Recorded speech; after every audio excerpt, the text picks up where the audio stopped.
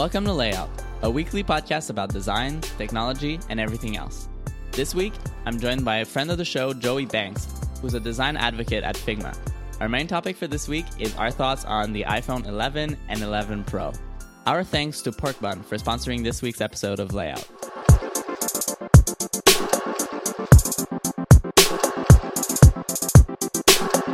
One of the things we were talking right before this was coffee, and I was saying like how I never really got onto the coffee train. And at this point, I'm just like kind of trying to avoid it. But it's funny because I never really developed that taste for coffee. And the first time I went, well, I've only been once, but when I went to Portugal, I spent some time with Rafa when he was living there. And it was super funny because I think it was like the first evening we were spending together. It was like, all right, can we talk about this coffee thing? It really bothered him that I wasn't drinking coffee. Oh my gosh. He was like, Rafa was offended. He was like, please let me make you good coffee. Like, please. If you don't like it after this, I won't bother you again. Please at least have a try. I would assume you had tried coffee before, right? And you had tried like what you might think of as a good cup of coffee, just like never developed the taste for it. Yeah, I'd say I had like average coffee, but I never had like really good coffee. So I would say like Rafa's coffee was probably the first coffee cup that I drank, and I was like, yeah, that's actually that's pretty good. Like I can see why people like this. Oh wow, I was going to ask. Yeah, cheers to Rafa. That's yeah. He's super good. Yeah, so then like basically that week that I spent in Europe, like I had a couple coffees. So now I always say like I only drink coffee in Europe. Only in Europe. Here, but typically I still would say that I like hot chocolate a little bit better than coffee. I mean, so I was saying, like, I am far too addicted to coffee, and I think most people that know me would agree with that. I also recently, I got sick recently, and every time you get sick, and you start to realize pretty quickly, like, how dependent you are on caffeine, just because you're going through the withdrawal period of not having coffee. And every time I'm sick, I really like lay there and I consider like, is this the time I'm gonna like break the dependency, right? Is this the time I'm gonna like make it through to the other side and come out a better person or come out not dependent on coffee? That just happened recently, and I'm sad to say it wasn't this time. So you're back on coffee. I'm back on, yeah. It's a slow ramp up, but yeah, it's just part of like the morning routine. It's so much not even about like the taste as it is like the act of just like heading to this coffee shop and like, seeing the familiar barista, them like knowing who you are because you've been there so many times. You know what I mean? It's kind of just like a familiar part of the morning. Yeah, I love that. And like there's a couple coffee shops where it's like that for me too. Like I definitely don't go every day, but yeah, there is something really nice about just like, hey, this is this moment for me. And I'm just going into this coffee shop, and like everyone, like I know everyone, like it's just like a nice ritual. I do think of like, so I of course like go to bed like pretty excited for tomorrow's coffee, but I think about really? I think about a skit that Colbert did a few years ago. There was titled, I think it was titled Tomorrow's Coffee. And it's all about him and his wife working the day before to prepare tomorrow's coffee. But they're so busy today preparing tomorrow's coffee that they don't have any time to do anything. It's such a good skit. Nice. So that's me every night, just waiting for tomorrow's coffee.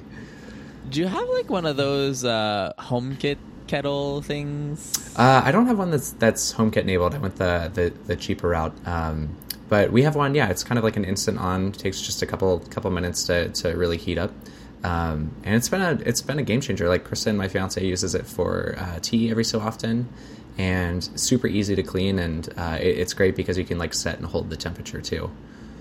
Oh, okay, nice. Yeah, I just wonder because these things are like, oh, like just automate your life, like have your coffee like get started in the morning, and I always feel like, don't you have to fill it with water before you start it? Well, you can, but I guess it's like the night routine kind of thing. Yeah, fill it the night before, then go to bed. I mean, you can, like, we do also have for those like really early mornings that the old Mr. Coffee machine, which just takes like the grounds, of course, and has the water in the back. Okay. The problem with those, and I am not a too much of a coffee lover to like know all of this, but I think that it does burn like the grounds, so therefore you're always getting like a pretty consistently burnt taste, which is why they're so cheap. But anyways, it's good for like, you can set it the night before if you want to, like for an alarm in the morning. And then right. I will say, Kevin, there's nothing better than waking up at 5 a.m. to the smell of coffee. It's a pretty delightful thing. Even if you don't like coffee, I feel like that has to be a delightful thing. Well, I was going to say, I'm not sure that there's anything good about waking up at 5 a.m. That sounds horrible. For me now, that's unfortunately like sleeping in at this point, but... Oh, really? I'm up early. What time do you usually wake up? I'm usually up at around 4:30. I get started pretty... wow. Yeah. I get started pretty early. Oh my God, that's like half of my night. Which might be why the coffee dependency is so high, but... Damn. You know, honestly, I love the mornings. Like, I love how quiet it is. So I live here in San Francisco, and like, I have to take BART in every morning, and the later that you wait in the morning to actually get on the train, the more crowded that it is. So if you can get started a little bit early in the morning, you almost have like a bit of an advantage to get on a somewhat more empty train. So for that reason, it was kind of encouraging. Like, maybe I'll just try waking up a little bit earlier and like catching the 5:30 a.m. train instead of this 8 a.m. train. Yeah, that's awesome. I really envy that. If I could, I would totally do it, but my body just like does not want to do that. So how much sleep do you get per night? Do you track your sleep at all? Yeah, I do. Actually, I should look at the app, but I think it's about like 6-7 hours. Okay. I use this app called Auto Sleep. Yeah, I do too, actually. Cool. It's actually like, it's the only sleep tracking app I can use, basically, because like it requires no setup for me. Like, I don't need to have a special app be on or under my pillow or something. It just works in the background. I don't know how accurate it is, but I know that it often like tells me you should try to sleep more. I have the same thing so here. it says like last night I had 7 hours and 45 minutes of sleep. Oh, that's great. So I had pretty good. 6 hours and one minute. Not too bad compared to other numbers on here, but not the greatest. It is kind of nice. It gives you like this nice kind of tile layout with your reds, oranges, and greens, kind of depicting like your sleep health. And I have a lot of orange and red on here, Kev. lots of 5 and 6 hours on here, which isn't good. Yeah, no, this is, I don't know. It's been really difficult for me, even just like getting the proper amount of sleep. That I find like I really often get like, try to sleep like an hour earlier or something like that. And I do find these days that sleep really does have a big effect on me. Like, I don't know, man. I think I'm getting older, but like whenever I don't get good sleep, like I start getting neck pains and just like I'm just like not in my element. Like I'm not as sharp, not as focused. Yep. So yeah, I'm trying to be a little bit more strict about sleep, but honestly, like the problem that happens is that it's almost like my body doesn't want to change state. So like when I'm awake, I don't want to go to sleep. Yeah. When I'm sleeping, I don't want to wake up. Yep. So what ends up happening is like I still go to bed really late and I wake up later and later. What time do you how late do you go to bed? It depends. Like that's also part of the problem, I think. Like I should have more of a strict schedule where I like know that okay, by that time I go to bed. But with all my sort of side projects and events and meeting people and stuff like that, it's just like always so unpredictable. But typically I go to bed around midnight. Okay. Yeah, that's pretty late. I mean, so to give you an idea, like I guess I go to bed around like 10:30 or so. I try to be asleep by 10:30. and then up at 4:30 or so. So if all goes well, I will get 6 hours of sleep. So last night was a perfect night. And then if all doesn't go well, it's usually like 4 hours to 5 hours. So, Damn. But yeah, I do think there's something there, of course, about like just picking like a schedule and sticking to it, even on the weekends, which is probably the hardest part. Mm-hmm. Just so you can like get your body in the routine and actually like start to form the habit of waking up at that your kind of like desired time. Right. So you wake up early even on the weekends? I try to. It is super hard, as you would imagine, on a Saturday morning to get up at 4:30. And then just like not do anything, right? Because like it's a little bit easier on the weekdays because you're like, oh right, I'm going to work or I'm trying to get to the train early. But on the weekends, it's like, oh great, I'm up, and like now what do I do? You know what I mean? So it's a little bit less motivating there. Yeah, I mean, but like that gives you so much time for like side projects and stuff like that. Yeah, I think that's super neat. Like one of the things that I noticed, because I don't set any alarm on the weekends. I just like wake up whenever. But I can really tell whenever I haven't had enough sleep during the week. Because if I haven't had enough sleep, I'll wake up super late. But then if I have had enough sleep during the week, then I will wake up at the same time.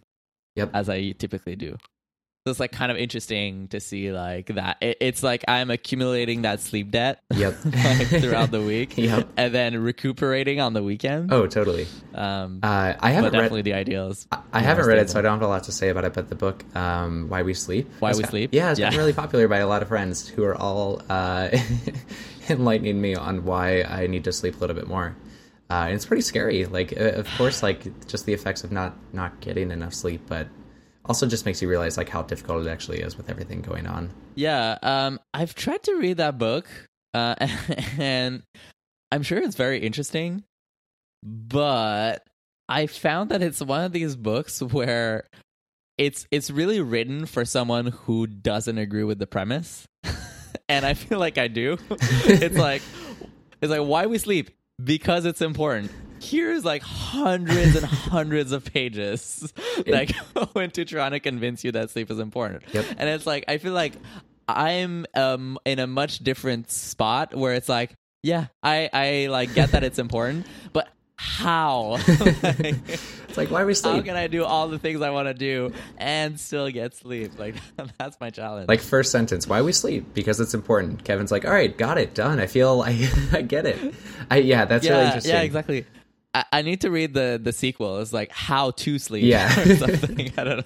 The book is absolutely probably written for someone who's like, you know what, sleep is the biggest waste of my life or the biggest waste of my time. Yeah, and I'm sure these people exist. Like, a lot of well, actually, I don't know you that much, so it's like maybe you are one of these people, but like the Soylent people that are like, oh, why would I have a meal? Like, this is so much more convenient. Like, I will just drink all my food. Yep. Totally. I feel like this book is for these people. Yep. I am not a Soylent person, but I do live in San Francisco, so I'm pretty familiar with it all. Yeah, exactly. That's why I was like, I have like a 50% chance. Yeah, Joey's not a Soylent person. Nice. That's funny. That's good. All right, so I feel like I should we've been going on for like 15 minutes, and people are probably wondering why you're not sounding like Rafa. So I will just tell the listeners. So I'm lucky enough today to be joined by a friend of the show, Joey Banks, who's a good friend of the show. He's also a design advocate at Figma, and we will definitely talk about that later. So the reason why Joey's here on the show is, number one, because he's awesome, but number two, because Rafa has lost his voice. So he unfortunately, like, I don't know if our listeners have seen the story on Twitter.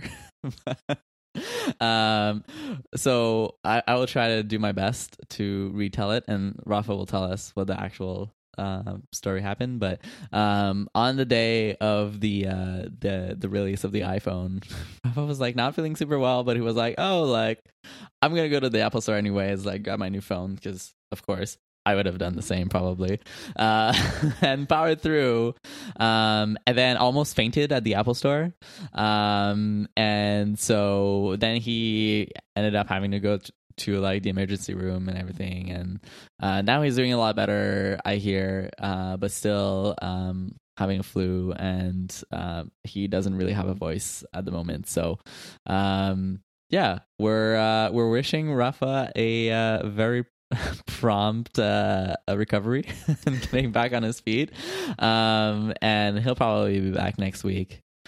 So yeah, that's what's going on with Rafa. But I'm super excited to have Joey on today. It's kind of funny. Like, I think this is the first episode that it's not at least me and Rafa. Like, we've had other guests, but it's always been in addition. So I feel like now I'm loose. We're not under any adult supervision anymore of Rafa, who knows all the production tricks of the show. He's also sort of like the chief summarizer, where like sometimes I've noticed that I always like dive right into the topic, and it's like, oh, wait a minute, like maybe we should explain what the heck we're talking about. So apologies if we dive right in. So Joey, we had last week, we did a thing together. We did a live stream with Figma. Yeah, we did. So do you want to tell us a bit more about like sort of what that was? Like, why did you want to start that? And I kind of want to talk about, I don't know, like your perspective. We talked about it a little bit like over text, but I actually found it really challenging to give people feedback on like a live stream. Yeah, so for context, I work at Figma, as Kevin mentioned, and we actually a long while ago, Brand Jackson from Design Details used to work at Figma, and one of his really early projects was a project called Inspect, where he would bring designers on to really just like critique and also just give like really, you know, productive feedback to younger designers who are looking for just eyes on their work and to kind of get perspectives of others. And I think it was a lot of fun. It was like a lunchtime thing. It was fun just to like tune in to have something, you know, in the week to look forward to.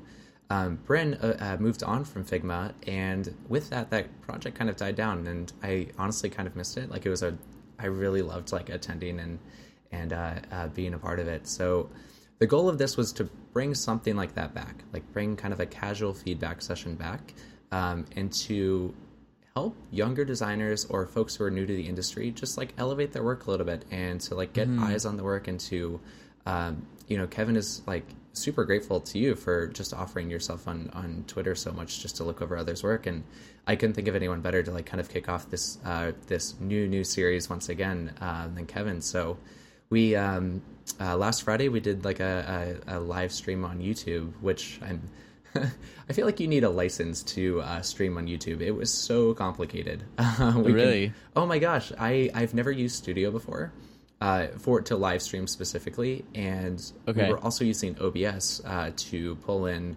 I dialed Kevin on Zoom and to pull in like Kevin's shot as well as like my screen recording as well as my my own camera, and I think I spent at least like 3 hours trying to get everything to work. Oh my god! Beforehand, I was just like testing with people around the office, like they were sitting at their desks on Zoom, and I was like, "Hey, could you like cough or just say something real quick so I can see if it's actually picking up your audio?"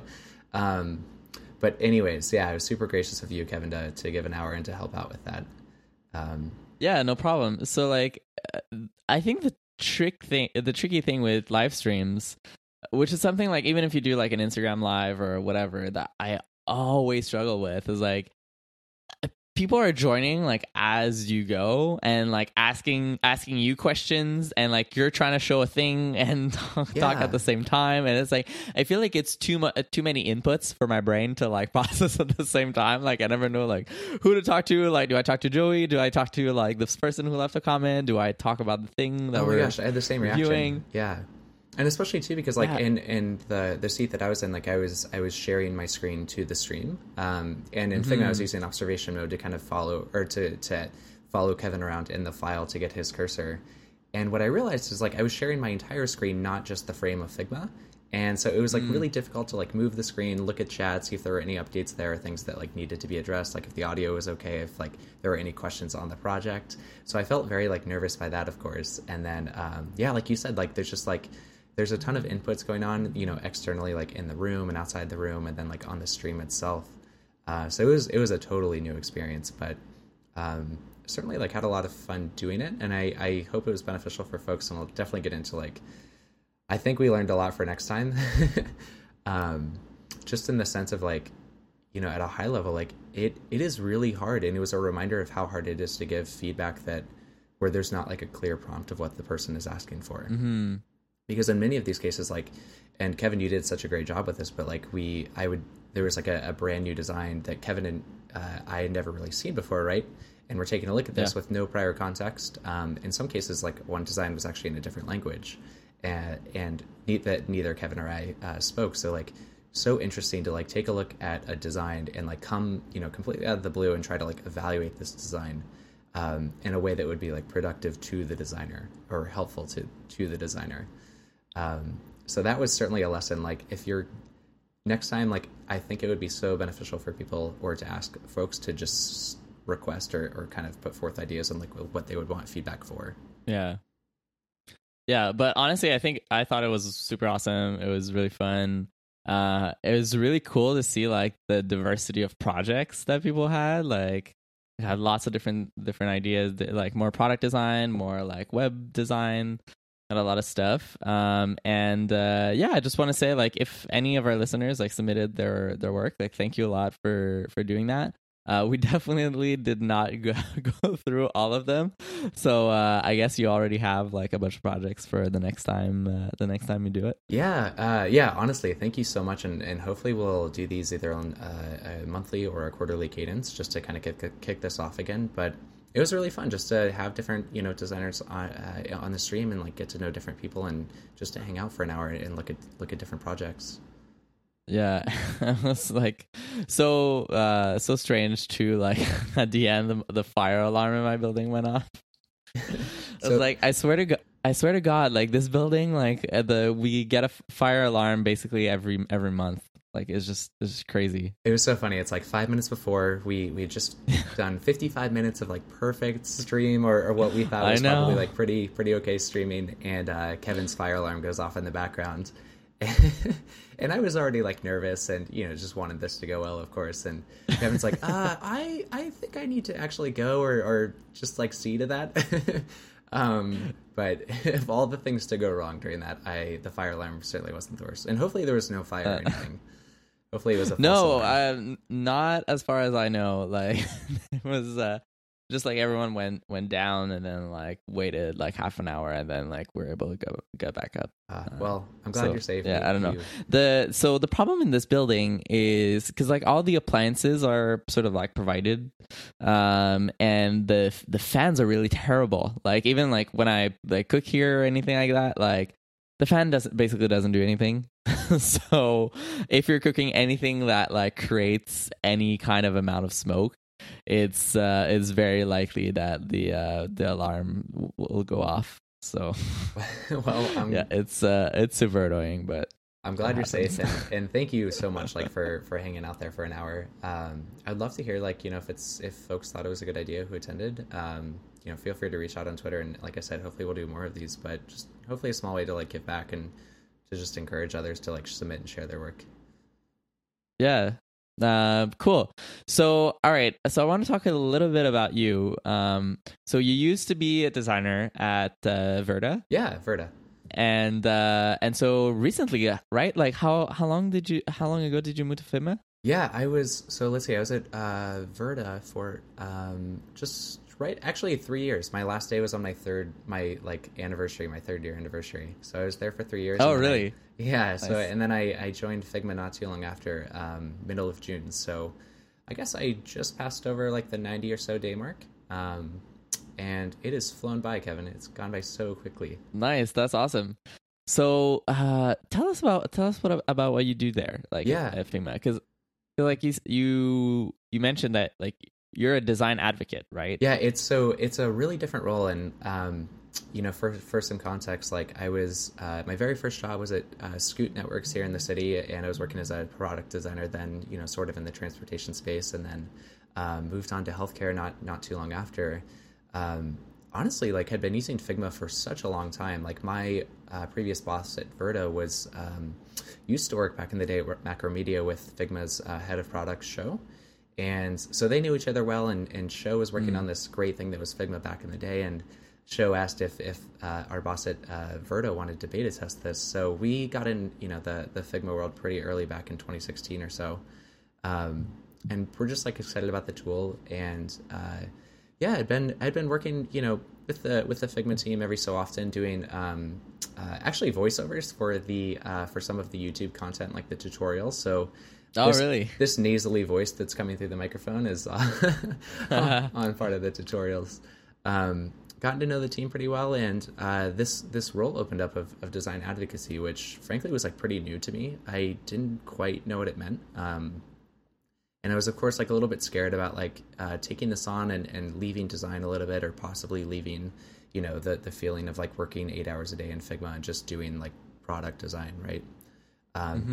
But being a design advocate at Figma means kind of a lot of things. Like, so I'm officially like a part of the community team, and we'll work with a lot of like designers and different companies, and my role is really focused on like 3 different things, which is connecting with companies and working really close with the sales team, which is something I've never done before. Like, sales is such a new world to me. Right. Not as many gongs as you might think. So sales is totally new, and a lot of time is spent, connecting with customers or potential customers. The other part is working on like educational content and just trying to write like deep dives and higher level like write-ups on just how to use Figma and how to like take advantage of it, or best practices or things learned and things like that. And then the third part is just honestly working with the community and doing things like last night we had a San Francisco meetup, and just bringing people together and trying to get people, excited or closer together who already use Figma. So it's kind of like 3 different worlds of design advocacy. And honestly, it's a role that's like growing pretty quickly. And like, even when I joined, I don't think it was fully figured out, which was part of the excitement. Right. It felt like there was so much open and so much there to explore. But that's awesome. Yeah. Do a lot of people ask you like if you miss design? A lot of people do it, and I ask myself that. Oh, really? Okay, interesting. Because I find like something similar for me. Like, ever since I've been a manager, like everyone's first question is like, "Oh, do you miss design?" And I always feel like, well, not really. Like, I think I'm actually guilty. Like, the very first time we met in person, I was like, "Hey, Kevin, do you miss design?" Yeah, literally everyone asks that, and I think it's interesting. Like, because maybe it's something about us, like as designers, where it feels like so much of our identity is tied with like our role. Yeah. And any change in like what that kind of title is, like, feels like we're kind of like letting go of our identity. Totally. But at least like for me, I felt like, oh no, like I still feel as connected as to design as ever. Like, I don't feel like I'm not participating in designs. Like, it's just like I've changed what my primary tool is. So like, rather than like using Figma or Sketch or something like that to design most of the time, like my tool is feedback, like having conversations and like brainstorming with people. And like, of course, like I have a million side projects, so I always use design tools for stuff, like for more personal things. But yeah, like for me, I just like never really, I don't feel like I left it, and I don't feel like I miss it. Yeah, I mean, same here, right? Like I was worried when I had heard about this position, like, of course excited, right? But also a little bit worried, like, you and I are still pretty young, and I'm 26 and have only been, in the field for a couple of years now. But like, all I had known was design, right? Like opening a design tool, taking like a feature idea and like running with it. That was kind of my entire like, working career so far. Like, even though I'm young, that was sort of all I knew. So like the question of asking myself, like, am I ready to like leave this, and am I actually leaving it, or am I just taking a break? Am I kind of exploring another space of design? Were kind of like all things to consider, right? And it was sort of terrifying just to leave the world, and I think there's like a fear too that, at least I know I had, of like, if you're not practicing something every day, like how quickly are you going to deteriorate or become bad at that skill? If you are coming from a space where I was in Figma for 8 hours a day working on product design, like, and all of a sudden that came to a stop and I was working on other things, would my design skills like, relapse a little bit, or would I regress a little bit? And I think those were a lot of things that I was thinking about. Right. How do you feel about it now? I know it's only been like 90 days, but... Yeah. I feel like it was a really great decision for myself to kind of not move on, but try this new thing out. Because of course, like it's Figma. It's a great company, a great group of people there. It's a tool that's becoming more and more popular. But it's also like I don't know when I would have the chance again to really explore like other sides of companies that I haven't gotten to explore before. So working with sales and working with more of the business side of things, but also like but I feel like I'm terrible at communication, and I was so nervous, day one of jumping over at Figma, like hopping on calls with clients and our account executives who have spent 90 days to 6 months on like reeling these larger companies in. I was terrified of like blowing it within the first hour. Right. So I had a lot of nerves about that, but like a big part of this job was wanting to just get better at communication and like feel more comfortable in front of folks. Right. And feel more comfortable like talking about the tool that is Figma. So yeah, it's been 90 days now, and honestly, I really love it. It's been really extremely different, like as you would imagine, just not doing design. I think I have like 30 minutes at my desk with headphones every day instead of like 8 hours that I had before. Right. So, and it's certainly like, I'm very much an introvert. So I think the biggest challenge has been finding like ways and times to actually recharge. Because Totally. it's, some days like I'll have like 6 hours of just either in person or on the phone with folks on Zoom now. And it can be a lot, but I'm really enjoying it so far, and I've gotten to meet so many wonderful like designers and product managers and engineers who are just like excited about not only the tool but just like the space of design. And it's also opened my eyes of like living in San Francisco, of course, and like being a designer, like it's very easy to get yourself in a bubble, and it's opened my eye to just like how many designers don't yet know about like collaborative design tools or Figma itself, or just even like new ways of working that I think Figma and other tools are trying to chase after a little bit. So interesting. So you meet a lot of people that they're like, Figma, what? Like, what is that? Oh, totally, yeah. Wow. I was really surprised by that, right? Because like you walk around San Francisco in a Figma shirt and everyone's like, oh, I know Figma, or like, right? Right. Everyone like knows the tool, and like even in our like social circles, everyone's pretty familiar with Figma.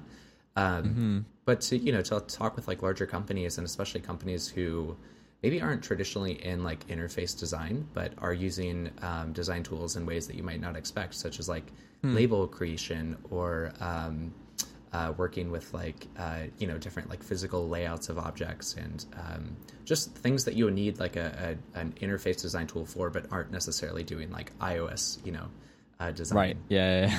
That has been super interesting, because like that's just it's the whole thing feels almost like this like verbal design or this communication like design challenge, where you're having to like interface with the customer, like hear their needs, hear kind of their ways of working, and then like see and kind of understand how Figma might work for them, and start to work with them on like how they can actually get started with the tool, which has been really, really interesting. That's awesome. So one thing I wanted to ask, because we've been asked many times, I think listener Ollie and like a few other listeners have been asking us ever since Figma came out with the plugin. Well, I don't know if you call it store, but like plugin space. Yeah. What are the best, like most interesting Figma plugins? Oh my gosh. Like have you seen like some interesting plugins lately that you think like people should take a look at? Yeah, totally. So if you go to figma.com/c, actually that'll take you to our like plugin hub. And there's some really interesting Why ones. C? Part of a larger project, which might become apparent soon. But also just it was a really like quick way, a quick like keyboard shortcut just to go there pretty smoothly. Faster to type plugin. Yeah, and oh my gosh, so this is one thing to mention is like I've never been all of the companies that I've worked for in the past have either been like more sort of stealth mode or a little bit like smaller in nature. So joining Figma and like having one of the first projects that rolled out was plugins was like so interesting, just to be a part of like a company that's quote unquote like so well known and like designers are really excited about it. It was really awesome to see the launch on day one. But if you go to figma.com/c and then you browse all the plugins, some of my favorites are actually one that I use pretty often is Content Reel by Microsoft. So this is one that they developed for their internal team and then decided to publish publicly. And it's a great little plugin just to like pull in like text strings, avatars, and icons all into your designs that are completely royalty free. And there's no like association with like names or anything to possibly get you in trouble down the road. So it's kind of a nice way just to like populate your designs with fake content that would hopefully help you kind of define like placement and your UI a little bit more. Tom Lowry, another design advocate at Figma, he has created so many, like too many to count, and he's probably making one right now as we're like talking. Tom's created some pretty interesting ones. One of them was called Themer, and Themer was a plugin that allows you to kind of create. It allows you to like swap between styles from your libraries, so you can like select things, kind of create buckets. Let's say like actually perfect for like a light mode or a dark mode if you're wanting to like group different styles or components as part of those two different themes and then swap between. And it's pretty awesome. Yeah, I need to try this. I want to make a dark mode for the layout website. Yeah. So I'm going to give this a shot. You totally should. And it's pretty interesting too, like just the nature of plugins, because they're all open source, and a lot of different folks will kind of like take, the starts of a plugin and work to actually like either make it work better for themselves or for the company they work for. And just, it's been like a really positive, fun experience so far to see these. Tom also wrote one, like if you're coming from Sketch, that it's actually called Components to Page. And when you create a component, by default, so in Sketch, of course, like when you create a symbol, it'll send it to a symbols page. Well, the same thing with this plugin will kind of exist within Figma. Of like when you create a plugin, it'll send it to a dedicated page. Yeah. And he's working on some really like nice updates for it to allow you to kind of edit and place and things like that. But yeah, it's awesome to see like what people come up with, and like even the team internally is just like, we could not have imagined like the depth of these plugins, like the creativity coming out of them. I forget the name, but there's one that allows you to have like chat conversations within Figma all via a plugin. Yeah, I saw that. Yeah. Like that's crazy. Really... I've definitely done the like text layer chat conversation before. Yep. But this is pretty insane. I also saw one, I don't know if I'll be able to find it, but that basically like you press a button and it would like automatically like generate a bunch of layouts, like all sorts of like kind of different types of layouts for you. Yep. It was like really interesting. Yeah, it was actually like cathartic to watch, right? Like you would just see there's a GIF on Twitter that went for like 30 seconds of like thousands of layouts just created that were in all like random different orders. Yeah, and like a lot of them you're like, well, you would never do anything with them, but some of them you're like, oh, that's interesting. Like, maybe that could be an interesting layout. I could see myself using that. There's some really useful ones in here. Like even just simple things of like popping like an image from Unsplash, or like generating a map from Mapsicle, or even doing like, of course, like your contrast checking on different, buttons and elements on the canvas. Like it's really made a big difference for myself and hopefully a lot of other designers, but it's been fun to see. I haven't built one yet, though I do have an idea that I would love to work on. So we'll see. Hopefully that'll come to fruition. It'll be like, it's like an easy enough one where I feel confident that I could do it, but also hard enough where I feel very scared if I can do it.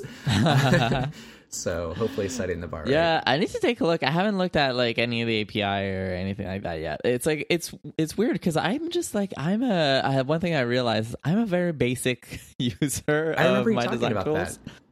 Like I don't typically do a lot of plugins, or I don't do a lot of fancy things. Like even when I use Sketch, like I didn't use a lot of symbols, and like even in Figma either. Like sometimes, or like the other day, actually, I was at work and I was trying to, I forget exactly what I was doing. Like there was some kind of mask or whatever, and I was like, why can't I resize this mask? And like spent like a couple minutes, and then I like asked like a team member next to me. She was like, I think that's like a I don't know how you call it. Is it a symbol? Yeah, symbol. Or well, yeah. She was like, Sketch, I think. In Sketch, it would be a symbol. Yeah. But how about in Figma? Oh, it'd be we call them components over in Figma. Oh, component. Okay. And she was like, actually, that's a component. Like, you need to detach it if you want to make changes to it. I was like, oh my gosh, I feel so stupid. I mean, there's such a there can be like a learning curve with these tools, but like And I also totally get the like desire just to go like very vanilla and like out of the box, right? It's like it's almost like if you can teach yourself to do it the hard way, then it's like it will always be easier, and that's kind of a nice thing to know. Yeah, I was gonna say it's just like driving stick. Yeah, exactly. If you can drive I on don't the think highway. we recorded that part, but I was telling Kevin that like how I learned to drive stick was someone took me on the highway, and if basically the premise was if you can drive stick on the highway, then you can absolutely drive stick on any city road. So we got there doing okay. Definitely a little bit more dangerous to practice on the highway than to install a plugin, but yeah. Well, you know. yeah, it's the principle.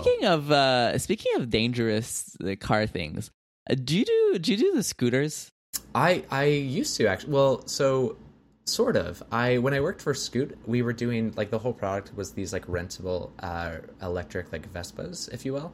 Okay. So they were the more like bigger scooters, kind of one seater. But now, of course, like that was almost 5 years ago, and like since then, like Wow. scooters have become the craze, right? Like the stand up ones have become, of course, are everywhere. I believe it or not, I've never been on a rentable stand up scooter before. I don't know if I don't know if I will. I kind of want to, but I also just I don't know. I haven't had like I guess like a need yet for it. And I also like just being here in San Francisco, I've seen almost way too many accidents that just make me really scared. And like, Kevin, of all the ways to go out, I really don't want to go out on a rentable stand-up scooter. Oh my gosh, can you imagine? I just don't want that to be the story. We literally like just like a couple months, like a month or two ago, got Lime and Bird here in Montreal, and they're like honestly they're literally everywhere on the street. Oh my gosh, yeah. Like dump in the middle of the sidewalk. I'm sure it was overnight, right? Like I found two in my parking garage the other day. I don't know what the heck they're doing there. So I think it was last week. I was like I gotta try one, you know. So it was like pretty late at night. It was like 9-10 something like that. So we found like a nice street with like no cars, no traffic or anything. A nice practice street. I was like, all right, let's go and let's try it. And I think the one I tried was the Bird one. And boy, this thing is so dangerous. It goes so fast. That's what everyone says. They're like, it went so much faster than I ever expected. It's crazy. And like I'm sure that like as you use it more and more, like you become more like better at controlling the speed. But I found that it was basically like either it went way too slow or it went way too fast. It was really hard to get it in between. And one thing that I found, and I don't really know how this works, I guess like there's some kind of like Wi-Fi GPS kind of thing into that, or not really Wi-Fi, but like, you know, LTE kind of signal. But on this one street, there was one part of the street that was restricted speed. So basically, like the max speed was much lower than like the typical max speed, and then the other half of the street was full speed. And the scooter would switch automatically, which is like it's like kind of feels like a good idea, because it's like, oh, like it's kind of complicated. Like I often think like for cars, like maybe cars should be limited to the actual max speed, like automatically. Like if you were able to like know what the max speed is, and like maybe you have a bit of a buffer or something, and maybe that would make things safer. But honestly, when you're on a scooter and you're like going at the slow speed, and then you just hit the magical point like in the middle of the street where it's like, all right, now it's like super fast top speed. It is so dangerous, and our streets are horrible. Like, we have so many potholes, and it's just like I mean, I see so many people using them, and I don't know how to do it. Like, I feel like I would be so worried. I actually don't know that I would like use this. So when you first started telling that, I thought you were going in the opposite direction, where if you ride a boosted board, if anyone listening also rides a boosted board, I used to back in the day and sold it since, but it was Bluetooth connected, which meant there were pockets within the city where Bluetooth connections just did not work. You would have some sort of interference, and what that meant is like these random sporadic spots within the city, all of a sudden your brakes would totally cut out because the remote connection from the remote in your hand to the boosted board would totally die. So you would be like, if 22 miles on a scooter is scary, 22 miles on a boosted board is even worse. You would be going, of course, like that fast on a skateboard, and then all of a sudden have no brakes. And, I was one of those people who did not grow up skateboarding. I was, kind of learning as I went, and like wasn't the greatest at stopping. So that was terrifying. Like, just you would start to like map out areas in the city where you're like, I know Bluetooth doesn't work here. But man, yeah, I mean, honestly, riding anything in the streets, like I know that we have like, we're of course like trying to get better at like sharing the roads with bikes all the time, but like most streets just aren't other vehicle friendly. And it's so terrifying just to see like cars turning around corners quickly, and of course like new people on scooters just like maybe distracted by the excitement of it all. Be safe out there, please. Yeah, totally. My goodness. Yeah, but I'm glad you. It's like, but hopefully, like they've been in Montreal at least. Like they've been slowly but surely like starting to add more bike paths on the streets. And so I honestly like I would tell people like, if you care about your life, only use these things on bike paths. It's too dangerous to use it on the street. Like a very and empty road. the app is like just so you know, like you have to use a helmet if you use our scooters. And I can tell you, I haven't ever seen anyone with a helmet using these things. I have never seen anyone either. Yeah, like who has a helmet? Yep. I don't know. Anyways, I wish there was a setting actually like that you could say, hey, look, I don't care what the top speed of this thing is. Lower the top speed for me, please. Mm-hmm. Like I need the training mode. Set your Maybe thresholds. there is an option. I don't know. I haven't checked the app, but we'll see. Well, glad you're okay. All right, glad you tried it. So we've been talking for like 48 minutes, and we haven't even gotten to like the main topic. But before we do, let me tell you about our sponsor. So our sponsor this week is Porkbun. If you're thinking of building your portfolio, a .design domain name is the perfect TLD for you. That lets potential clients and employers know what you do before they even get to your website. Helps with your personal branding, looks great on your resumes, business cards, and even for professional email addresses when you email clients. And right now, you can get a free .design domain name for an entire year with Porkbun. So it comes with free Whois privacy and SSL certificates, as well as a free trial of Weebly Site Builder. And so you can get a free domain name and also get like a free portfolio up and running. So this is a super great deal, like no strings attached. Like you can basically get a free domain name. So what you do is you head to porkbun.com and you search for any domain name that you want, like any domain name of your choice. Make sure that it's the .design TLD, and then you can use the coupon code layout on the checkout page to get your free .design domain name. So just head to porkbun.com now, use the coupon code layout, and get your free domain name. Honestly, like, why not do this? I think this is a super great deal, and Porkbun's an awesome company. So check them out, and our thanks to Porkbun for sponsoring this week's episode of Layout.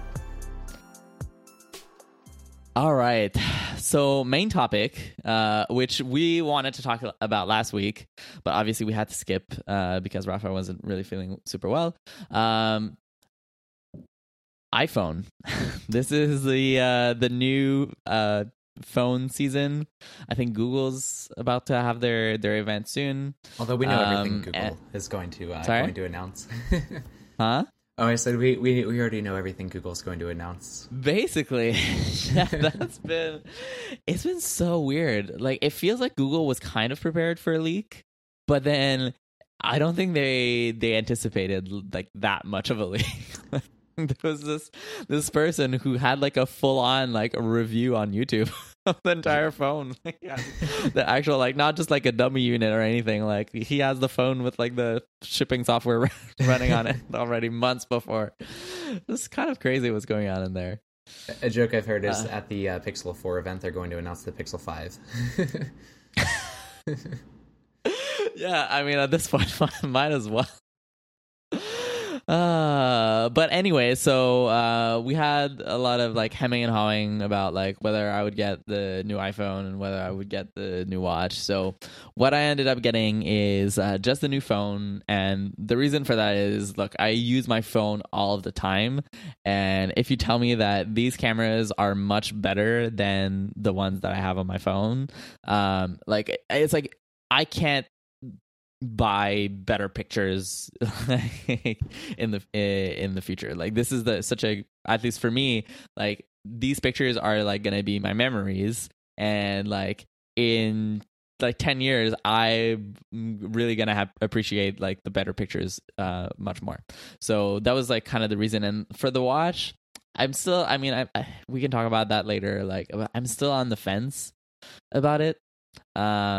So anyways, let's get into the watch later. But so I got iPhone 11 Pro space gray.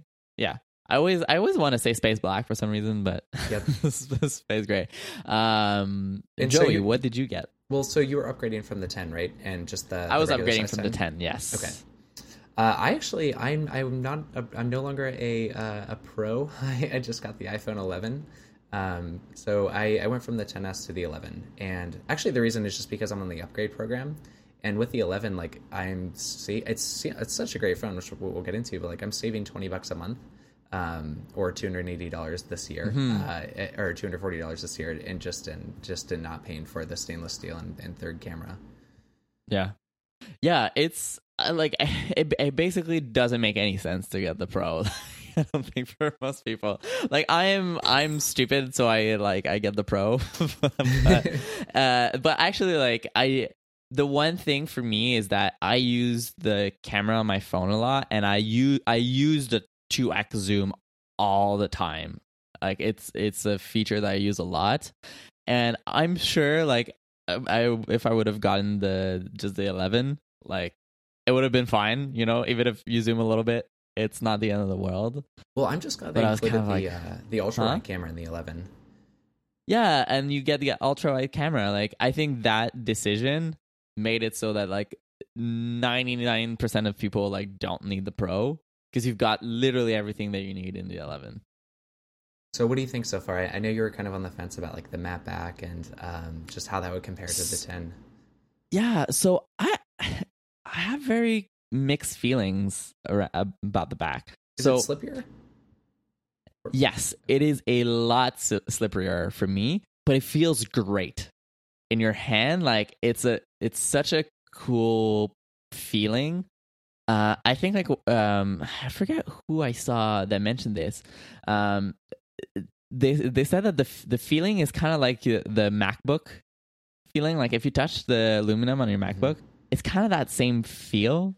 And it feels a lot better than the old phone that was like more, I don't know, more tacky. But this is slippery as hell. Like, I feel like I'm going to drop this phone at any moment. I can't remember. Do you use a case? Are you a case person? I'm a no case person. Okay. I've never put any case on my iPhone. And also, I feel like this is a big point of pride for me. It's like I've never dropped my phone. Like I've never shattered it. I've never lost it. I've never like I just take care of my phone, and nothing's ever happened. Knock on wood. Hopefully nothing's gonna happen with this one. But and I also don't get any like Apple Care stuff or anything like that. But at this point, honestly, like I feel like I could destroy this phone, run into the Apple store, buy a new one, and I would still come out ahead of getting like the Apple Care every time. Yep, I'm definitely. But yeah, I just can't get myself to put it in a case. Like I just love the object so much. Like it just looks way better without a case, in my opinion. Yeah, I mean it's interesting, right? Like after maybe after like the iPhone 7, after they switched from the aluminum back to the glass back, it's like cases became all. I mean, you had to, right? Like it was cases on both sides again from the iPhone 4. And like these were getting so expensive just year over year, either, you know, naturally or because of just like price inflation or whatnot. But it just felt, I don't know, irresponsible to buy this expensive a phone and not put it in a case. Right. But I'm like you, like it feels so much better to have like just the device without the case. And like you think about the money that you've spent on cases each year, and maybe multiple per year, and like that combined with Apple That's Care, true. and you know, it just like it adds up super quickly. Yeah, or like, do you do the screen protector? I do. I am one of those people. I just like because I know it's. I think the thing is, I know a scratch is going to be caused like by a loose piece of sand in my pocket, Right. and then just like something that I didn't cause or it wasn't an accident, and I'm just going to be so mad when I see it, like on this Yeah. expensive device, and it was just caused by like a piece of dust.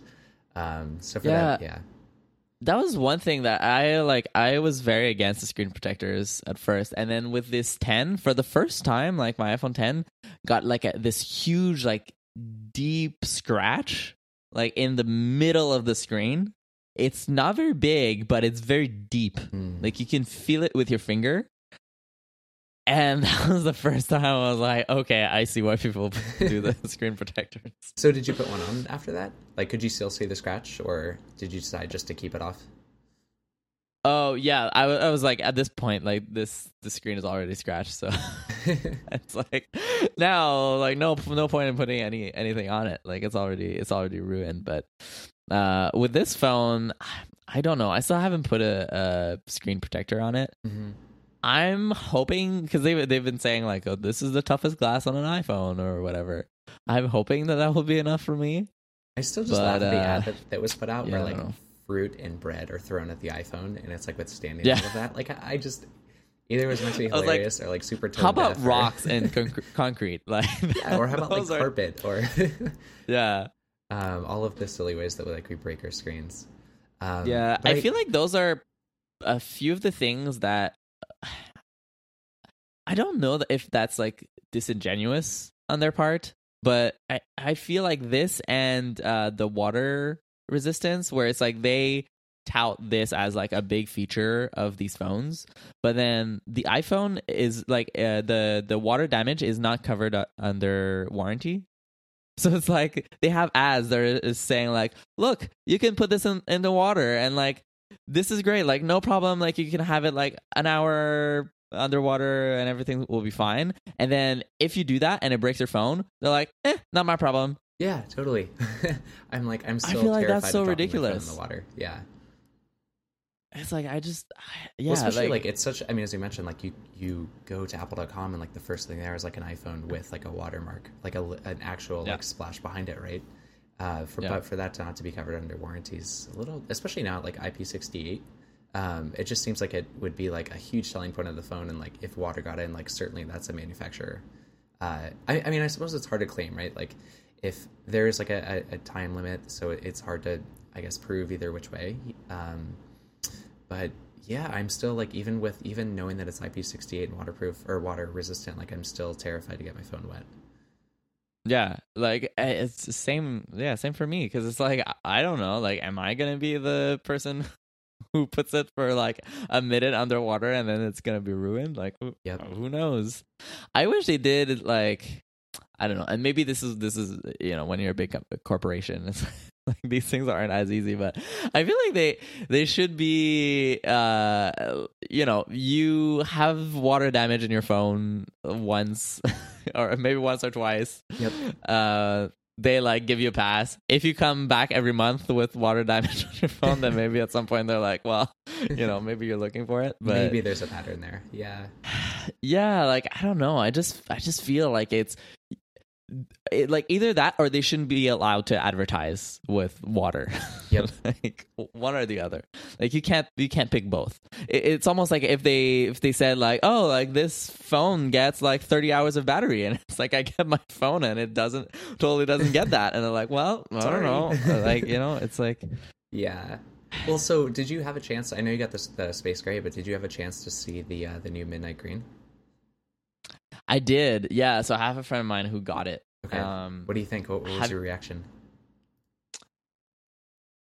My God, I mean, I don't even know like what I think about it. I think it looks exactly like it does in the pictures.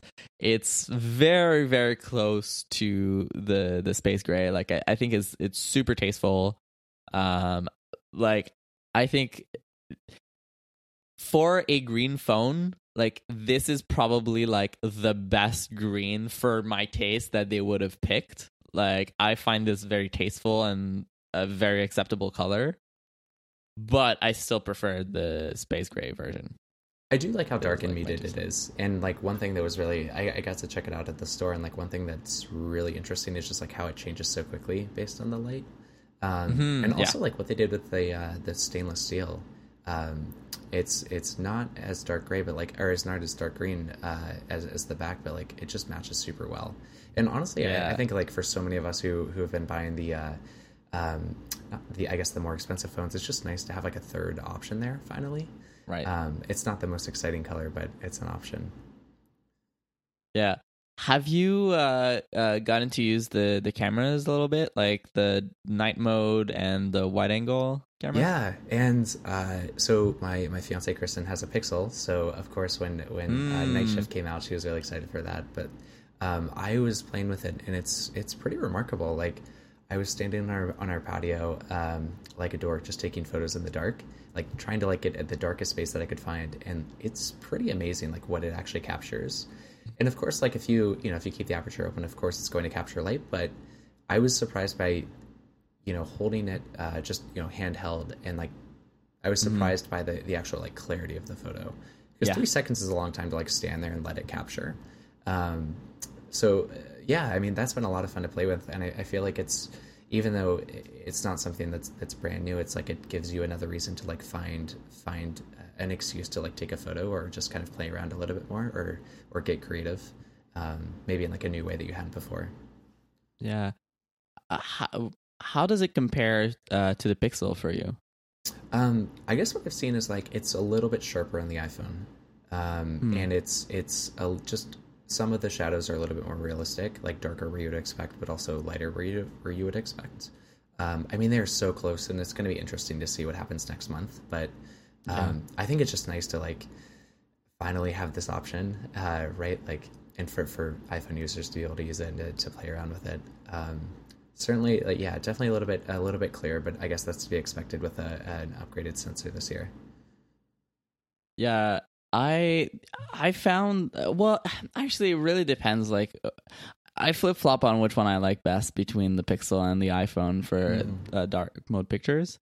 Um, I find that, like, technically speaking, the iPhone, at least to my eye, the iPhone results in like sharper pictures, um, and a little bit more natural in some cases.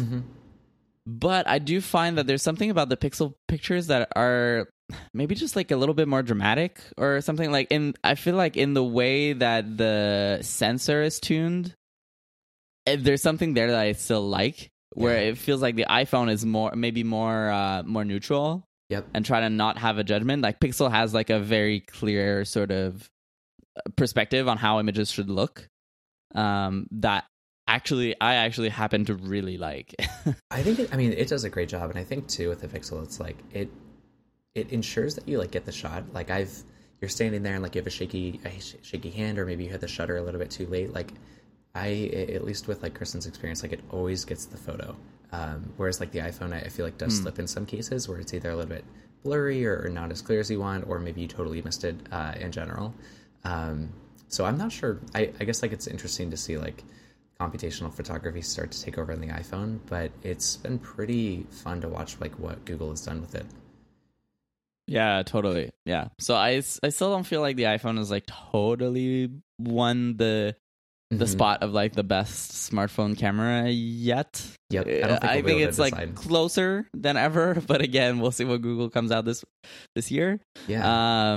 But I do feel like compared to my iPhone 10, it's like miles ahead, and I finally like got rid of my exposure problem, which I'm so happy with. Yeah, you were mentioning. I feel like I've been the only person complaining about this. But so my I actually iPhone overexposed every single picture before, and now it's like much better with the new. I think they call it like the Smart HDR thing. I'm still trying to figure out what Deep Fusion is. The sweater feature. Yeah, it was so hard to like kind of sweater mode. It was so hard to kind of like depict like what they were trying to say on stage without actually like going into it. But yeah, so I mean, I wonder if there's like something later coming this year that would like even, of course, like make the experience or the photos a little bit better. Yeah, big time. Yeah, I just like I took a picture today. I'm like so impressed. Like the way they do the HDR on this phone is just absolutely incredible. It's like I'll put a link in the show note to this picture. It just like it's like there is bright like sunlight kind of in my face, and it's like doing a great job at like exposing like so that everything looks nice, even if like some parts of the image are super bright and some of them are super dark, and just like keeping like an overall like really nice kind of like balance of these things. It is pretty remarkable. It's incredible too. So like, yeah, I'm super happy about this purchase. I feel like ever since I learned about how Apple is like really trying to like sharpen hair and eyes and kind of like facial features, but also trying to like soften the sky and things that are more in the background, that's kind of all I can pay attention to as I'm like trying to take these photos a little bit more. Yeah, and I guess what they were saying with this new version is like, because they used to do HDR. So basically, the idea with HDR is you take one picture that's slightly underexposed, one picture that's slightly overexposed, and one picture that's like normal, and then you kind of like merge them together. So for the dark parts of the image, you will go take the overexposed image, which will have more detail. So you kind of like fill in the blanks, like both on the shadows and the highlights with those. But what they were saying is with this new version is they're actually running machine learning to adapt like how much they take like the sensor data from which image based on what it is. So it's able to recognize, okay, this part of the image, that's actually a sky. So what should we do with skies? Like, should we make them brighter and darker? Okay, this is a face. Like, and so they actually like adjusted based on the sort of like semantic of what that object is, rather than applying like a global effect. It's incredible. It's pretty wild. Like, I know we take our like year over year like updates for granted, but it's incredible how fast it's all moved. Yeah. It's like in a way I kind of wish, and I think Gruber was saying this, like I kind of wish Apple made a camera, because it's like no matter how good this iPhone can get, and like it's getting really good year over year, like it still like obviously doesn't compare with my at least 5-year-old Olympus mirrorless camera. But imagine if it had like all of that technology, it would be incredible. Well, a lot of people were buying the 3A for that reason, right? Like it almost felt like a $300 camera instead of a $300 phone. Yeah, that's true. Have you, but honestly, iPhone is like still the camera I have with me most of the time. So, have you messed around with the new wide-angle lens at all? I have a little bit. So I would say I like it. I think it gives you like interesting perspectives. Like there's I do a lot of sort of I don't know how you call it, like street photography, like architectural photography stuff. And for that it's super useful. That being said, like there's a thing that really bothers me. Like it bothers me that this lens is worse than the other ones. It's noticeable for sure. And I can totally notice it. Like if I'm not in the best conditions, like in bright environments, then I almost can't bring myself to use this lens, because it's like it's so noticeably worse than the other ones, and the other ones are so good.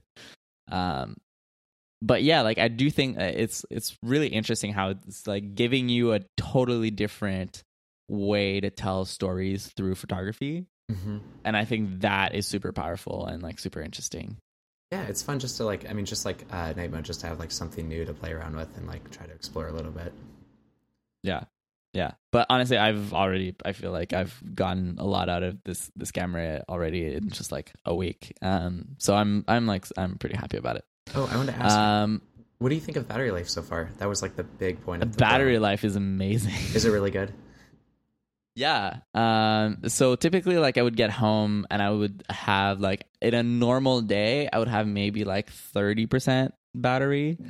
And right now I have 54. It's like honestly, like it's what, like maybe this is like a 25% difference. This is noticeable. Yeah, that's super meaningful. Yeah. I don't think it's crossed yet the point where it's like, oh, don't even worry about the battery life, kind of like the Apple Watch. Mm-hmm. But it's a difference between like I get home and I plug my phone into I like have like a cable that I put like in my couch. So I used to like get home and like plug my phone in the couch. The couch charging station. Now I don't have to do that anymore. And then if I like stay out late or anything like that, like before I would sometimes like bring in like an external battery or something like that just in case. I don't have to worry about any of that stuff anymore. I love it. Like it's just such a nice like peace of mind to just be like, no, like my phone's just like gonna have battery life for this pretty much this entire day and be totally fine. I'm going on vacation in like 2 weeks after my talk. So that will be like the real test. It will be interesting. Like I will for sure bring like the external battery pack for this, just in case, because when you're traveling, it's always crazy. But if I'm able to get through like most of my days without needing the battery pack on vacation, this will be amazing. Yeah, I mean, I think for a lot of people, even without like the camera upgrade, just to have that like additional battery life made such a difference. Yeah. My and so you was... went from the 10S to the 11. Yep. How's that been for you, like in terms of battery life? Yeah, so my 10S, like after a year, it's at 90% capacity. I try like I almost hate that Apple put the ability for you to like check what your battery capacity is, just because it like makes you sort of compulsive, like, oh, what is it today? Or like, oh no, it went down 1%. Right. But yeah, it is such a difference. Like I think especially towards the end of this year, like it just wasn't lasting super long, and like you, I became pretty paranoid, especially when like traveling or on the train for a couple hours, like just making sure that I either had a battery with me or some sort of backup, right? Yep. But it's been, yeah, I mean, going from the 10S to the 11 now, it's a huge difference. You know, whether it's because of just the increased like size of the phone, but also, of course, like Apple's doing so much with the A13 this year as well. It's nice to be back in like the iPhone 8 Plus territory, where like you just had a phone that went all day long. Yeah. Yeah, so I'm still a little bit undetermined about the size. Like I love the size of the 10S and now the 11 Pro. And it really is like, it doesn't seem like it's a big jump to go from the 11 Pro to the 11, but the screen, I mean, just the whole device is definitely much bigger, a little bit wider, so it's still kind of growing on me. But I actually do like the aluminum bands a little bit more than the stainless steel for whatever reason. Right. I know it doesn't feel as premium, but I don't know. I feel like I'm actually carrying just like a block of aluminum and glass around with me instead of like kind of this like jewelry device that was the iPhone XS, I suppose. You got the black one, right? Yeah, I did. Yeah. Yeah, I love that one. It looks great. Yeah, because this one, the one I have, like the Pro, is very gray. Like it's definitely not black, and like the 11 is actually like a much deeper black. I don't know if it's totally black or still sort of like a dark grayish kind of color, but it's much darker than the Space Gray 11 Pro for sure. Yeah, like for me, I definitely like the look of that one better than even like the 11 Pro. I think the downside so far, like for better or worse, the LCD is certainly noticeable. Going from an OLED to an LCD again, definitely miss like the super blacks at night. The the off center lightning port really bothers me. Right? Oh, I forgot about that. Yeah, I didn't realize like how much of a face it actually looked like until owning this phone, which is kind of hilarious. Like, I would pay the extra money just for that. Right? No, I mean, this is why people tell me I'm an Apple fanboy or whatever. We have the 11 with the offcenter lightning port. That's annoying. I also I think the last other thing again, it's like a bunch of things that totally don't make sense when you look at it with like a rational kind of set of eyes. But even like the fact that the sort of like the bezel around the screen is like a couple millimeters thicker. You absolutely I'm sure it is like a thing you get used to after like a day using it. Yeah, but I will say like I am on the trade-in program, so I still have like my 10S here ready to send in. and they're both on my desk, and it's like you pick up the 10s or the 11 Pro, and it's like there is such a difference. Like it does feel like the screen really does feel much more like edge to edge and a little bit more futuristic. Right. Interesting. The thing that's weird about this year is like I didn't really want to upgrade from the 10s, right? But because I'm on the upgrade program, I'm either paying the same price for an old phone or the same or lower price for a new phone. And it's hard not to feel really wasteful, kind of in this new era of like Apple technology with like, of course, like the watch year-over-year updates. And I was laughing last time, Kevin, you said you're like, I'm just going to buy the new Apple hardware year-over-year. That's just, I've come to that realization.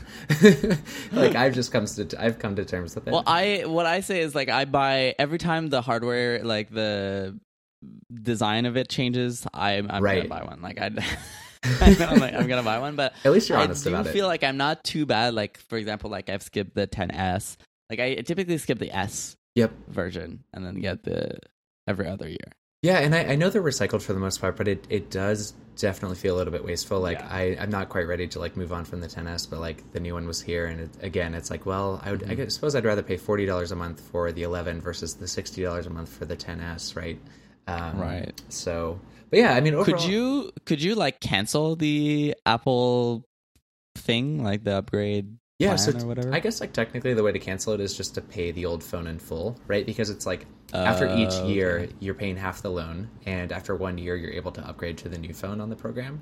So really, it's like you could continue paying, on the phone and just pay it off to actually like exit the program, or you could upgrade to the new phone, and like I said, pay the same amount or a lower amount. So right. Yeah, it's a weird one this year. Like I think the next year's phone will be super, super exciting. I do think that like the 11 and the 11 Pro, like they did such a killer job, especially if you care about the cameras. And honestly, like I said earlier, like battery life alone, I think is a reason to upgrade for a lot of people.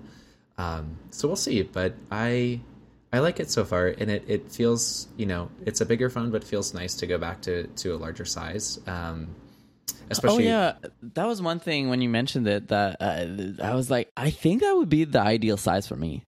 The 11. I was very unsure between getting the 11 Pro and the 11 Pro Max, and I just like could not get myself to do the Pro Max because it is just too big. Mm-hmm. It's really, really big. Yep. But I feel like I could do a little bit bigger than the 11 Pro. Yep. So it's like this is basically the 11, which is like kind of smack in the middle of the two. It's a good size, yeah. And so I was like, maybe I guess like through this I'm realizing maybe I should have gotten the 11, but yeah, I don't know, like I feel like it's harder and harder to justify having the Apple like yearly upgrade program. Yep. Especially like now as they're moving to sort of like a 3-year major upgrade cycle. I just feel like there's not as many reasons to upgrade probably for most people like every single year. Mm-hmm. So, but we're crazy people who upgrade our phones all the time, so it's like I sometimes tell myself, it's like, that's something I need for my work, It's like I need to get the latest and greatest to know everything that's it's fun, and I feel like especially for if you're in tech or design, it's just like it's something to look forward to and something to like play around with a lot, especially when there is a new feature or something that like really defines like the next generation. It's helpful. Oh, one question I wanted to ask you. What do you think of the new camera UI? Oh, yeah. I like it a lot. The one thing that bothers me, so if you open up the phone and like there are 2 new interactions, which is like you can hold the shutter button and drag it to the right to start taking a video. Is that right? Yeah, so you can hold it to start taking a video and then drag to the right to lock it. Or you can hold and drag to the left to start doing the, to go into burst mode. The only thing that I sort of dislike about that is like there's no UI to actually indicate that you're going into burst mode. Like it's just like an assumed interaction. And I feel like that's one of those like really hard to discover things, especially if you're used to like tapping and holding on the shutter button to like take a bunch of photos. Yeah. I kind of feel like it's Apple saying like, let's face it, nobody uses totally burst mode. Totally. That was, And I don't know why. That was I like think the they one. didn't want to remove it entirely, but it's like they buried it. Like I don't think most people will find it. I love the fact that you can just like press and hold the button to Yep. record a video. There's one thing though that I think is like slightly unfortunate as a result of that is that it records, it like keeps the aspect ratio you have for the camera for photos. So it doesn't actually switch to like the wider like 16:9 aspect ratio when you do that. So say that again. I'm trying that now. I just switched to 16:9. Yeah, so like when you take a picture, it's sort of like a 4:3 aspect ratio. If you press and hold the button, it will record a video in 4:3 and not 16:9. Yep. Which I feel like, who wants to record videos in 4:3? Yep. Like nobody wants to do that. Well, one thing And I don't want to switch my photos to be 16:9 either. One thing I do like though is that you can like swipe up to access those a little bit more easily now. But yeah, right, because it's like it's either one or the other, and like you can't just switch between easily if you're right. Like who's gonna record a video in 4:3? Yeah, exactly, and that's super strange. Yep, I do like the new UI for like editing photos. I think they did a really really good job with that. So when you tap on a photo or even a video and you hit edit now, you can start to actually. Like, they just have a lot more options in here for what you can actually sort of adjust and change. And I think the UI for the sliders is super clever. They have this great thing where you can, like, slide the scale, of course, and then you see, what would you call that? Like, I guess the dial for that setting, either kind of fill or subtract. One of the things I find, like, I don't know if you like it, but the how, like, in the viewfinder, the sort of black bars kind of, like, are semi-transparent. Around your photo, Go ahead. What do you think about it? I don't know if I'd ever really have a like. So the use case there is what you're holding your phone and you're seeing that like, oh, like that is actually outside the image. Maybe I should switch to the wide angle. I can't tell, or I'm not sure like if they're capturing. I'm curious if like are you losing that data after you take the photo? Can you go back and like. If you accidentally did cut someone off or cut the horizon off or something, like, can you go back and kind of recapture that? Yeah, so there's a setting that you can turn on, and basically when you do that, it'll capture both the normal and then the wider angle picture. So you can, like, at any point, like, you can go back and, like, extend the crop to get, say, an additional person in, or what I thought was very compelling, which is... if you need to adjust the perspective, you can do that without like cropping into your image because you're kind of using the data that's like right outside, right? Which is something I do all the time. So that's super neat. And then if you haven't done that like in a while, it'll eventually like delete the additional data that it doesn't need. So I think that's cool. But I do find it much harder to frame my pictures because somehow. I like my brain can't help but like kind of frame according to what I see. Yeah. And so I'm not especially if you're convinced outside, like, about that. really One thing that's interesting is that the UI actually like the bars sort of get darker sometimes. If it detects that there's kind of like a main subject or something, it'll go darker. I think that's like an acknowledgement that is maybe like not always the best. But I find that the way that they sometimes detect an object and sometimes don't is not 100% reliable. And I feel like if they had the option to just turn that off, I think I would probably turn it off. I did notice too, like if you're outside in like really bright conditions, it's pretty hard to like tell what's inside of the frame if you're if you're shooting with the standard camera. Versus the ultra wide, so I'm not sure. I'm curious if they'll make any updates. But like, do you think they should have done that, or in a different way, or should they have just omitted that altogether? I don't know. So like, part of it I think is definitely one. It looks cool. Let's face it. Like I think it is impressive that they're doing both cameras at the same time. And if you don't look closely, it looks like it's just like a single, like the same camera feed. It is a main selling point of this phone, so I think they wanted to have some kind of way to visually showcase that even when you're not using the lens. So basically, like, I think they did a good job on all of it. Like, they did the best that they could, and even like trying to like darken the top and bottom whenever they feel like it should be darkened. But I think the one thing that I wish is they just gave me an option. Like, just the default is correct. Like, seems like it makes sense. I understand their decisions, but as like a quote unquote pro photographer, I find that it's like I can know whenever I want to shoot wide angle, and I know when I don't, and just like let me put the black bars and let me like make that my own decision. Well, I think if there's one thing about the camera app, we know that they're never going to give us options inside of the camera app, including like when to switch from 60 to 30 and things like that. That's true. Yeah. One day. Yeah. The front camera is great. So we're getting pretty long. So I want to hit like our next few points pretty quickly. So we had a thing in the notes. So did I get the new Apple Watch? No, I didn't. I wanted to see it in person to see is like when it's in the not in the active mode, is it super dim or is it like bright enough? And so I went to the Apple Store and I tried like basically all of the different models. And I got to try like the ceramic one. I got to try the titanium one. And it was funny because the guy was like, oh yeah, there's like two titanium models. Like there's the normal one and then the sort of, I forget how they call it, like darker titanium or black titanium or whatever.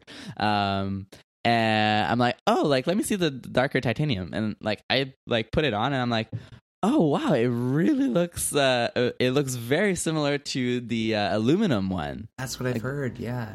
And he was like, yeah, like it looks a lot like aluminum. And he's like, wait a minute. He was like, oh, actually I gave you the aluminum one. Oh my gosh. But it's like after when he showed me, like I could tell a little bit of difference, but you have to get really close. Like personally, I don't think it would be worth spending the money to get that black titanium one. Like, unless you just want to know for the hell of it that you got the fancy one. But I don't think like anybody could tell the difference. So turns out, like when it's, I never know how to call it. Like when it's like quote unquote off, but the screen's still on. It is still very bright. Like I almost could not tell the difference between the two states. So in that aspect, I think it's very good. One thing that's interesting that I did not think about is that the screen is not active when it's in that mode. So say you're looking at your watch and it's like the screen is on, it's inactive, and you tap on something, it won't tap on the thing, it'll just like wake up the watch. Which is kind of like, I understand, but it's kind of weird. Like, and it's potentially like misleading sometimes. So that like you think, I can just like start interacting with it, and it's like, oh no, like it's actually in a sort of off mode, and then like it takes one tap to kind of like start interacting with it. So honestly, basically, this is what I said. I said that I would buy a new watch just for this. It's as close as like what I was imagining it would be, but I still can't bring myself to buy one. Like I really can't. It just feels so wasteful because like the one that I like the most of all of them is the one I have. So I would literally be buying like completely identical watch that looks exactly the same, and that literally the only difference is that the screen is on like all the time instead of not. It's also funny. It's like for a feature that you're not like actively using every day. You know what I mean? It's more of like a passive feature that's there versus like a new enablement. Yep. Yeah, the phone really feels like, look, I'm actively spending a lot of time on it. It's like a creation device for me. Whereas the watch, it's like, it's nice to have, and like I will love the always on display when I have the whatever version in the future that has it. But boy, like it just feels like this is a lot of money, like, and this just feels wasteful. Yeah. Just throw Especially this away if you're buying, like, after using it a year. And obviously, I would like try to resell it to someone and everything, but the resale value on the watch is not as good as the phones are. So I don't know. I'm I'm just gonna wait it out. I think, especially if you're buying like the non-aluminum models, it's like you said, it's just so expensive to like. It feels wasteful. It's super expensive. And for what you're getting, I mean, it's an incredible update, right? I think it's super clever how they implemented it. It's something that a lot of people have been asking for, but if you're I don't think it's worth the upgrade. Yeah, I think if you have like before Series 4, totally upgrade. This will be like an amazing upgrade for you. But if you have a Series 4, So is this one of those things? Is this one of those things you feel absolutely sure about, or will we hear in a couple weeks that you caved in and got it? I mean, anything's possible, really, but I do think that I feel comfortable, at least as of now, not having it. Like, and I have seen it. I have tried it in person. I think it's really nice. But I feel like it's much more of like a manufactured need at this point, where it's like, I can live with this watch for another year and it'll be totally fine. And maybe next year I'll get it. All right. So there was another point in here that I think you added. Did you want to talk about it? Yeah, I guess I was sort of curious about like, I think this year, especially just like I don't want to say the pressure, but like what we expect from these events in September. Right, because like from 2007, like year over year, we've expected like a big like delivery from Apple or something really large, or like a new kind of class of product or a new innovation. And especially this year, right, like the entire tagline was by innovation only, which was really clever. But when you get down to it, like it wasn't a lot there. Like technically speaking, yes, but for like the average consumer, maybe not so much. I was just sort of curious to get your thoughts of like, is it realistic that we're expecting like this much, or that like some of us do feel, some of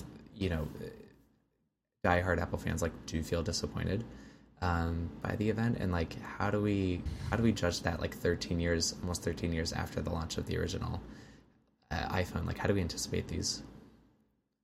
Yeah, I think I'm forgetting what was I think it was like there's more time in between like the current phone. Wait, okay, I don't actually know these facts, but like that basically like the iOS has been around for longer than it has been between, I think it's like OS, what is it, Mac OS 9 and Mac OS 10 or something like that, like something like that, where it's like we think about like the iPhone. I think about the iPhone as still like relatively new platform that's still kind of like evolving, but it is actually like pretty old at this point. Yep. And I feel like as a result, like we just can't expect a revolutionary magical device like the iPhone to happen every year. Like there's just not really anything there. And I think we've gotten the Apple Watch, which has been, at least to me, like an improvement in my life. Like I think is a good, very valid product. I don't expect that they will like blow me away every year. Like I think that's just the reality of what it is. I think one thing that I think has changed is their presentations used to be amazing. And right now it's like they're good, but it's not Steve Jobs, right? Yeah. Like Steve Jobs was like a masterclass in how can you like convince someone of something, and they were just interesting in and of themselves, like as watch like a master at this thing, like just talk. And I find that he would talk about design in a way that none of the current like Apple executives do. Yep. Like he would be like, here's the iPhone 4, right? Like you might be wondering, what are these ugly bars on it, right? And he would like break it down and like address specifically like what someone might think, like, oh, but like that's kind of weird, or oh, that wouldn't make sense. And he would explain to you like why that makes sense, and why the thing that like in all the leaks and all the stuff that we were all like, oh my gosh, these bars are so ugly, that it's like, no, I will tell you why you want these bars to be there and why it's awesome, right? Why we like, designed it that way. Yep. Yeah, and I found that was really cool and that was really exciting. And even like seeing Steve Jobs like sort of like the ad lib of like telling everyone to turn off their Wi-Fi and everything, like there's just like something that it feels like you wouldn't see today anymore. So I do think that in that sense, like the events have gotten a little bit less exciting anymore, but I don't think it's anyone's fault, right? Like Steve Jobs is just not alive anymore, and so there's not much they can do there. And like I don't think there's many other people that can do that same kind of thing. So I think, like, generally speaking, like they have done a good job, like continuing to push things forward. And I think like the 10 series phones are just like a good proof of that. And like not every year is gonna be incredible, but I still think they're generally like on the right track for things and doing interesting stuff. Yeah, I mean, it's certainly, like, to your point, like, it was interesting just to tune in, just to hear him speak, right? And just to see, like, how he would deliver, and it was, like, a lesson in itself. Where now it's much more of, like, you know, and especially the rumors, too, right? Like, I feel like that's actually degraded the talks or the events much more than in the past. And it's hard, you know, just with the amount of, like, supply and, like, the amount of manufacturing that goes into it. But, yeah, I definitely miss that. I think that's a really good point. Yeah. One thing that I do feel, because it's like I feel like it's kind of unfair. Like a lot of people are saying, like, oh, like all the Apple keynotes now are getting very boring. And I think the hardware events have gotten maybe a little bit less exciting, but the software side of things, I think that has gotten way more exciting than it was. Like if you watch like the first like iPhone software update keynotes, it was like they spent an entire keynote talking about how like you could get push notifications now. You know, like there's like so many things where it's just like it wasn't that interesting. Yeah. And now, like, the pace at which they're introducing, like, new features, updates is really, like, incredible. And to me, like, those are my favorite keynotes are, like, all about software. Me too. I think those are so great. And the reality is, like, we can only push, like, the actual hardware so far before it becomes an actual, like, single screen, you know, incredibly flat. But, like, I do think, especially what they've done with, like, iOS and iPadOS especially, it's been awesome to see. And like as a user trying to use my iPad more, it's been really, really exciting to have. It's also like, I think they're getting better too at addressing like the big concern was always like discoverability in iOS. And I think they are getting slightly better at that. Like I would say the copy and paste and functionalities like aren't the best right now with like the three finger swipe. Yeah. Right? Like that is, I can't even remember that. But yeah, we'll see. Next year will be interesting, and it seems like maybe there's one more this year in October. So yeah, we'll see. Like if they do another one, like that one should be the interesting one with hopefully the new MacBook or MacBook Pro, I should say.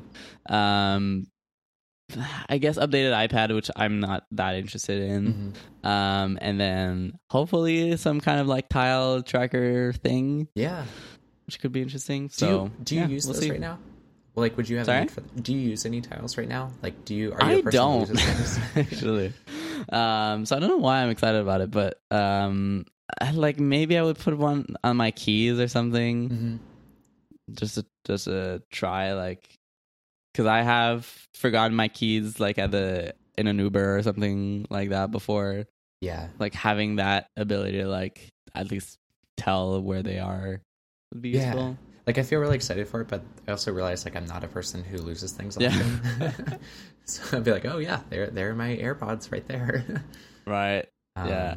Actually, yeah, that's the one thing that's cool about the new. I don't know if it's in iOS 13 or if it requires some kind of new hardware or what, but the fact that that like Find, or I guess it's called Find My now, that Find My would be able to discover your devices even if they're not connected to the internet, where they would kind of detect that your device is around through some kind of like sort of Bluetooth thing that the devices kind of like report the locations of others. Yep. Because I've gotten that very often where it's like, where are my AirPods? I don't know, and they're not connected to the internet. It's like, good luck finding them. So. Yeah, I think that part that especially will be exciting. But yeah, we'll see. I mean, I'm excited to see actually like if it's true, like what the physical device looks like and how it would actually attach to different things. Because like, I think the challenge of Tile is like, and just the category in general is like everything that you would stick it on or attach it to is slightly different, or like, right? Because there's just no like convention of how you would attach something to another object. So we'll see. Yeah, curious. Cool, awesome. So let's get into recommendations. Okay, cool. So my recommendation actually just came out today. It's called Moon Plus Plus, and if anyone knows _ David Smith, he is a developer, and he basically this is a 99-cent app, and it gives you a new moon complication on the watch. And I thought it was kind of funny. Like he wrote a blog post about it, just saying like how the app kind of came to be, and it was just like a frustration of how how Apple's like moon complication appeared, and like how it actually wasn't very accurate at times. And I just found it so interesting, like for a developer, especially not like a native designer, to like just kind of take note of this, but also like he did such a good job recreating all of the realistic moon phases, as well as like these kind of more like cartoon, less realistic ones. But I just thought it was like an awesome story of like a nice like weekend project of like kind of noticing something and you know, spinning up a small app to like solve the problem for the watch. I personally love like always seeing the moon complication. Just like it's kind of like a nice reminder, and you start to like pay attention a little bit more. But yeah, this is it's called Moon Plus Plus. He also does Pedometer Plus Plus, which is a popular one. Yeah. But yeah, anyways, so this is my recommendation. Timely enough. Yeah, and I haven't tried the app yet, but I saw him tweeting about it. So, is it true? I guess I don't know if you need a new watch for that, but like, in the app, like you were able to basically like see as you like rotate like where the moon is. Yep. And he had like this video where it's like moving around, and it's like, boom, there you go, there you see the moon that's like aligned with your watch. Yeah, and he also gives more like so if you're using the modular watch face, like he gives a new complication, so you can actually have like the description of what the phase is, nice. as well as like the rise and set times. So I mean, I'm no moon nerd, but it is kind of like interesting and cool to like see this, and again, just like the story of like a developer trying to fix something that, you know, was sort of bothering him, and like came out with a really creative, cool solution. Yeah, nice. All right, so my recommendation this week is totally different from, I think, any recommendation I've ever given before. And it's called Sleep No More. Joey, have you heard of this before? I haven't. No, tell me about it. All right, cool. So this summer, I went to New York just for kind of like a long weekend thing, and I've been to New York many, many times. It's just like I've seen all the obvious things to see, like all the touristy things and everything. So I just wanted to go and kind of, you know, do things that were kind of like a little bit off the beaten path. Although I'm sure all the New Yorkers who listen to this show are like rolling their eyes right now. But I was like, yeah, like, is there like anything else that I should be doing? And this was something that was recommended to me by like two people that I like really, really trust their opinions. So basically what Sleep No More is, it's sort of this like interactive kind of theater experience. So the idea is that when you buy a ticket for this kind of sort of play, you go in and it's kind of like in an old hotel. And so the whole concept is like you get there and then you check in, and then she gives you like a card that's sort of like your room key basically. And then you like go in and like you enter, and it's like a bar. There's like a bunch of people. There's live music playing. You can get a drink and everything. And then after a while, like then there's like the actual like story starts. So they take you into an elevator, and then there's 4 or 5 floors, and basically you can choose to follow any actor that you want or stay in a room and then see everything that's going on in this room. Like you can move around, and so basically there's this like interactive story that's happening all at once in this big hotel. There's all these sets that are like incredibly designed. Like it's honestly, it's worth it just to see like the level of detail that they went through. And the story is kind of like loosely based on Macbeth. So I would really recommend, like, if you plan on going, to actually read up a little bit on Macbeth, because then you can make sense of some of the characters in the story. But honestly, this is like an experience like no other. Like I totally recommend it. I've never seen anything like this. And even like I was talking about the sets, there's like one room that's like a sort of a child's bedroom, and there's like a mirror, and it's like I don't even know how to do this. It's like an actual mirror, but then when you look through the mirror, what you see on the other side is not the actual bedroom, because like the bedroom is like a normal bedroom, that's fine, and then when you look at it, there's like blood everywhere, and there's like a bunch of everything's like broken and everything. But if I like walk in front of the mirror, I can see myself in the mirror. It's like, so I don't even know how they did that. Wait, so how did you find out about this? It was like some friends that recommended this to me. So yeah, like if you live in New York and haven't gone yet, or if you're thinking of going to New York soon, I totally recommend it. Like it's such a cool experience. It's unlike anything I've ever done before. All right, awesome. So that was it for our show this week. You can follow us on Twitter at LayoutFM. You can also follow Joey on Twitter at Joey A. Banks. That's right. And do you have anything else you'd like to plug? I suppose just Figma now, if you haven't checked out Figma. Check out Figma. But yeah, just on Twitter, feel free to find me, say hey. Cool. You can follow me on Twitter at VernalKick. You can find all the show notes for this episode at layout.fm. The show is part of the Spec FM network, so if you're looking for more podcasts, visit spec.fm. Our friends at Design Details also just recently went listener supported, so please go and support them. They're doing a lot of awesome stuff, so go check out their Patreon. And our thanks to Pork Bun for sponsoring this week's episode of Layout. So thank you so much to you, Joey, for joining me.